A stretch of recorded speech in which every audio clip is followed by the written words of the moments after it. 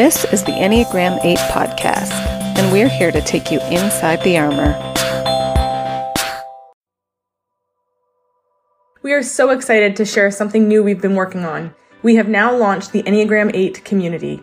This is a community where Enneagram 8s can come together to feel seen and heard for the heart of who they are, a place where you can just be you. If you're interested in joining us here, go to the Enneagram8community.com to sign up. So Jess is Aaron's Tritype twin. There was an awful lot of consensus going on between the two of them. It was fun for me to listen to because I could hear the similarities. They're so darn likable. It's such a likable Tritype. And we laugh about it at the end, but it was the most efficiently done interview to date. Hello. Hello. Hi. Hi, how are you guys? We're good. How are you? Good. We are having a lot of snow today, so basically the whole city shut down. Where are you? Yeah. Oklahoma City. We're having a ton of snow, but that's just the way it is here. That is our normal. Yeah, it's not normal here and everybody freaks out. So as soon as the weather forecast says that there might be snow, all of the milk, bread, and eggs are totally gone. All the grocery stores. That is so not 8. Am I right? I'm like embarrassed for everybody when that happens. Oh no, I would totally do that. I was Here, like, this I is have no interesting. control over anything. I'm going to go buy eggs. Okay, you usually call me. I like to and plan. tell me, and I'm like, Jess, I'm with you. Wait a minute. I recently drove to Nashville and Basically everything shut down except for the gas stations right now. Do you love it? I hate the cold. I don't know how Oh. you guys survive because I'm just like, it hurts my soul how cold it is outside. yeah, but you guys also aren't prepared for it. Like we No, have we're not. equipment for this. Right. Yeah. And my big car- puffy coats. Yeah. And Like Yeah. heated socks and heated mitts and Yeah. Send those things, please. A little bit about me. I'm a very energetic and passionate person just in general. I don't know. I feel like I have a lot of energy. And as you guys probably know, intensity is pretty big for me. I love intensity. And that's kind of how I connect with other people is through intensity. If it's, doing a high energy workout with somebody or a big fiery debate, we're connecting. This is great. So sometimes that goes great and sometimes it doesn't. But basically, if you're not someone who can challenge me, I'm going to be bored. What else? I grew up an army brat, so I kind of grew up all over the world. We moved just about every year when I was younger. And I really enjoyed learning and observing from other cultures and getting to meet new people. And then I ended up settling in Oklahoma, and that's where I live with my husband and my 2 silly mutts.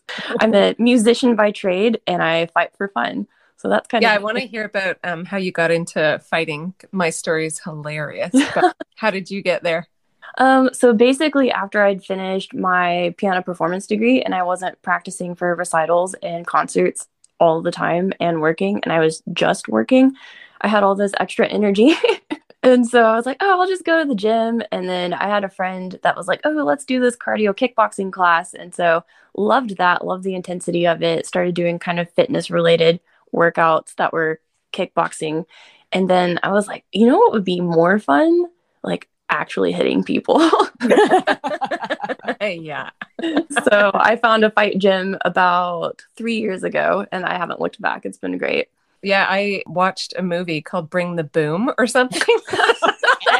And this is post 5 children, right? Nice. And I watched the movie and I was like, I am made for that. It's like my lost calling. I know. I have to tell my piano students like, hey, my husband doesn't beat me. It's a sport.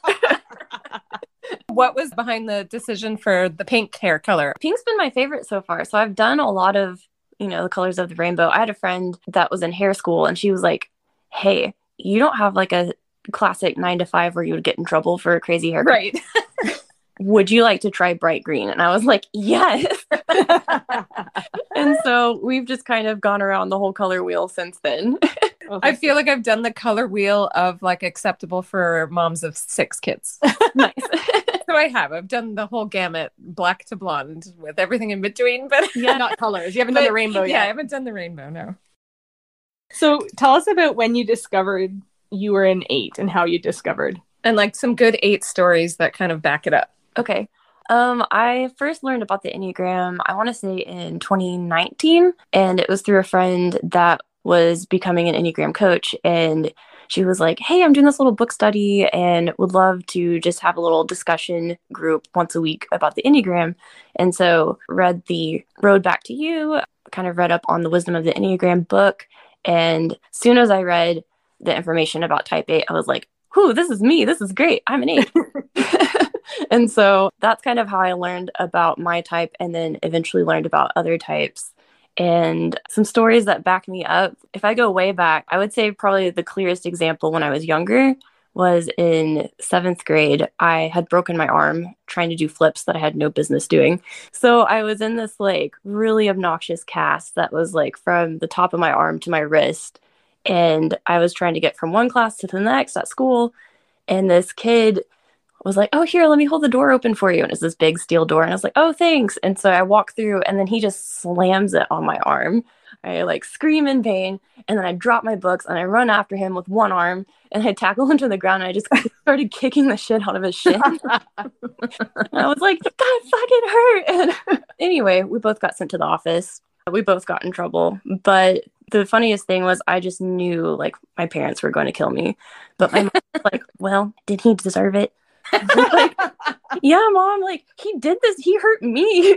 And she was like, okay, well, just say you're sorry and we'll move on. I was like, okay, Mom. Sounds like you had the right parents for your 8-ness. Yes, I'm really grateful. Yeah. What do you think your parents are? My mom is a 1 for sure, and my dad is a 7. My dad's a 7 too. Yeah, so I learned a lot of structure from my mom. I think that was good for me. How about the 7 as your next number? I feel like I identify a little bit more with the 7. I feel like whenever it comes to, you know, doing something impulsive and going and having fun, I'm all about it. And I feel like 7s are really social anyway. And I know that I'm a social 8, but I just feel like I kind of gel with that personality really easily. And how about the 3? Where does the 3 fit? The 3 is I'm very competitive, and it's interesting because I'm not competitive in the way that 3s are, where they like, you know, have to be the best and they want to be the pillar of success. Like I like the challenge of being competitive. I want to beat you because I want to see if I can beat you. Yeah. Or for something like petty and vengeful, because sometimes we want revenge for things. But I definitely feel like the competitive element of 3s, and I do kind of enjoy being in leadership positions. And I feel like 3s like to kind of take the lead on things as well. And my sister's a 3, so we talk a lot, but I think I'm also not afraid to cut corners to get things done. And it's not like important corners, but just, you know, it doesn't have to be perfect to get the whole project done. I feel that's 8, 7, and 3. All of them are going to be willing to cut corners, I think. It's really fun listening to you because we are the same Tritype and the same instincts. So, oh, that's awesome. That's really fun. Yeah. Do you know what your second one is? I think I am social, and then self-pres, and then sexual. I was wondering. Erin's second is sexual, I think. So, okay, if you're an 873, you're ambitious, innovative, protective. You want to be efficient, happy, and straightforward. You're a dynamic go-getter focused on the prize. You see the big picture and a positive future with the will to make that happen. You seek success. Obstacles are seen as competitive challenges. Your life mission is to see what is possible and find innovative ways to achieve your goals. You're happiest when you're in a position of power to manifest your vision and make things happen. You need to be doing in order to feel alive. You can be so expeditious and assertive and results-oriented, though, that you can miss your impact on others. Do you find that happens sometimes? I feel like that whole description is me telling me about my life. Yes. Yeah, like everything, like, oh, yeah, yep, that's me. I'm curious about like moments where your impact, you just didn't see it. I don't know. I feel like a lot of times I will just be with friends and like, you have no idea how much like this meant to me, or how much, you know, you taking the lead on something made us feel safe. And a lot of times I'm like, oh yeah, you know, that's just what anyone would do. They're like, no, like you really did that for us. I'm like, oh, okay. Ever been negative where you had a negative impact and just really didn't see that you did? Yeah, I was pretty good at hurting feelings. Still working on that. But I'm pretty sure I was to ask Joe about our childhood. Yeah, I would say, you know, before 25, I did not have a lot of tact. And so, absolutely. Were you aware that you were hurting other people at the time?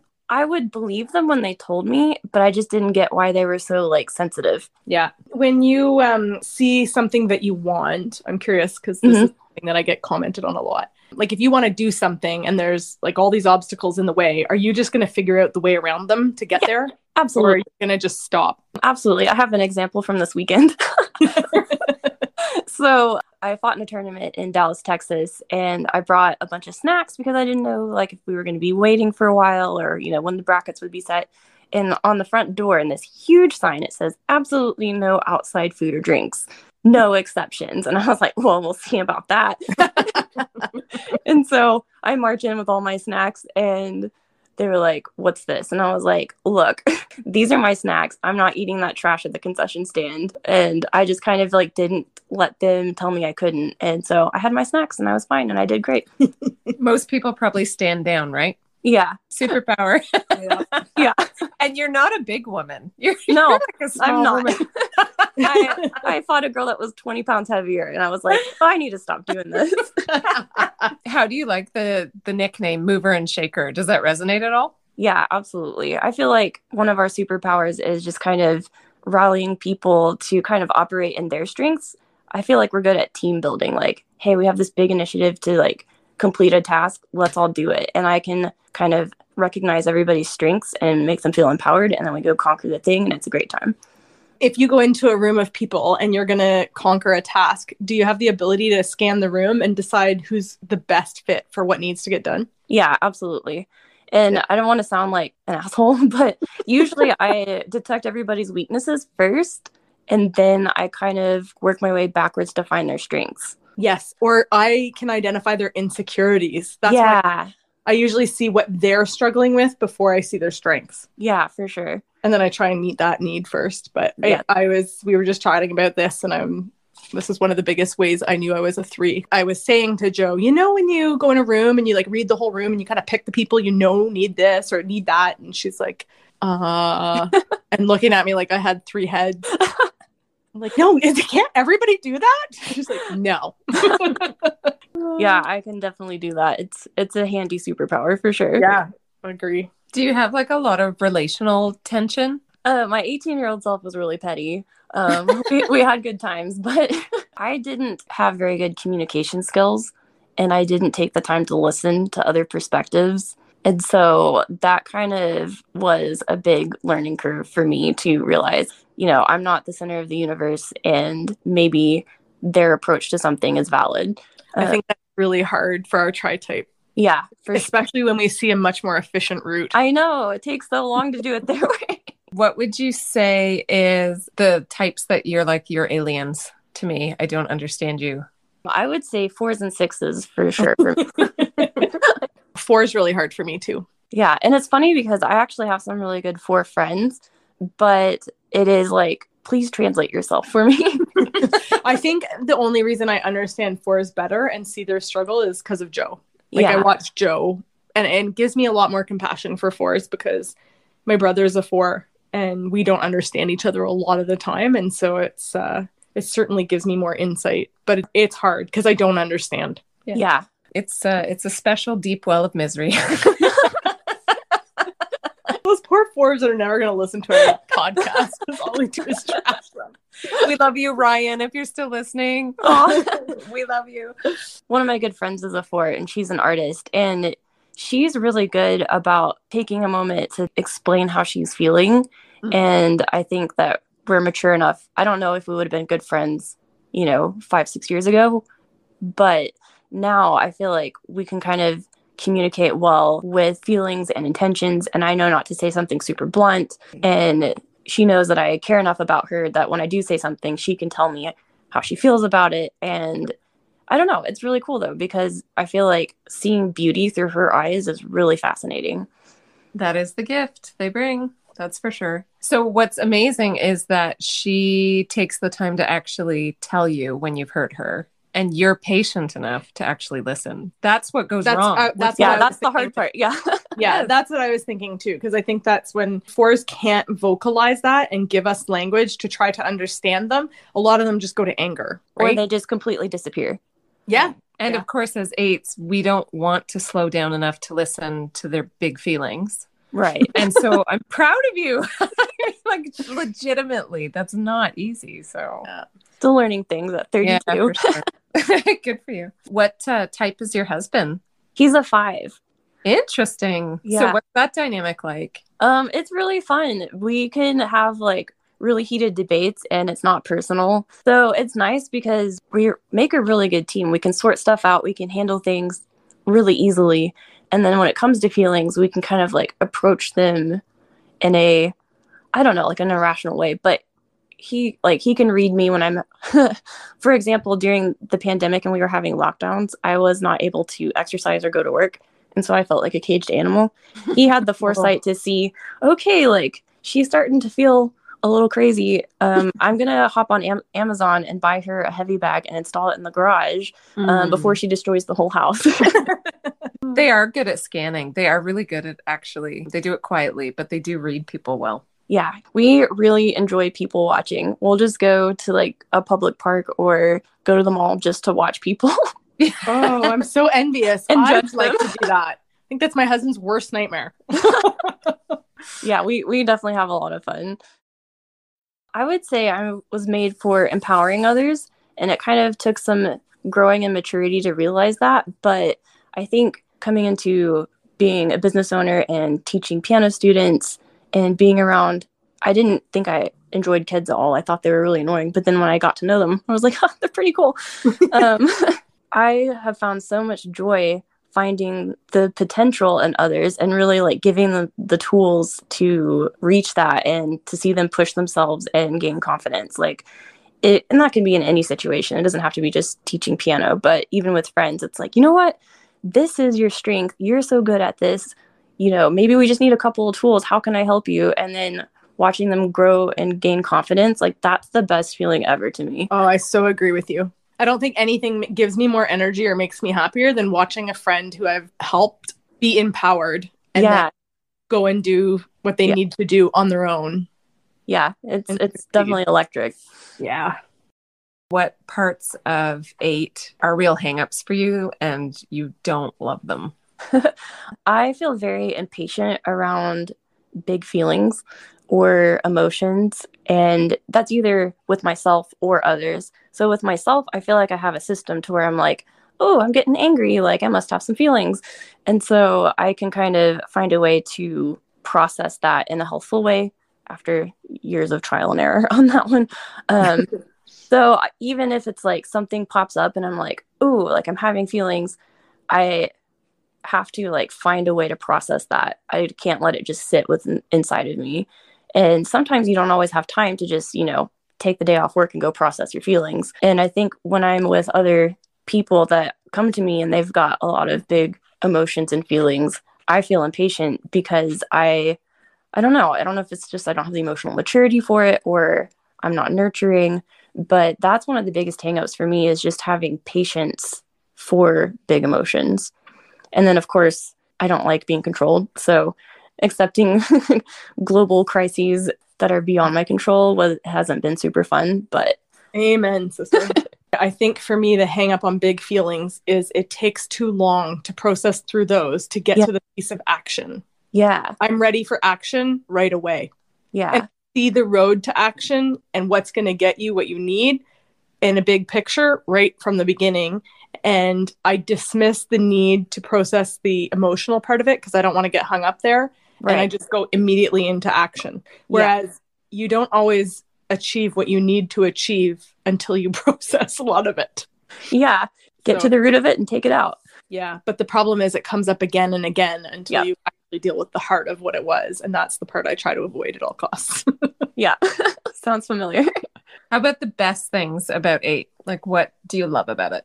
One of the best things is I think we have a lot of natural confidence. And so, like I say to people all the time, like type 8s are awesome and we know it. It's a good feeling to be confident and then have the ability to share with others or be that strong person for others. And I know that can be unhealthy in some relationships, but we're not afraid of conflict. And so, if it's some Karen, yelling at some poor waitress that's just doing her job, we can be the one to stand up and be like, hey, are you going to be this rude the whole time? Or are you going to like actually tip this lady when you're done? I don't know.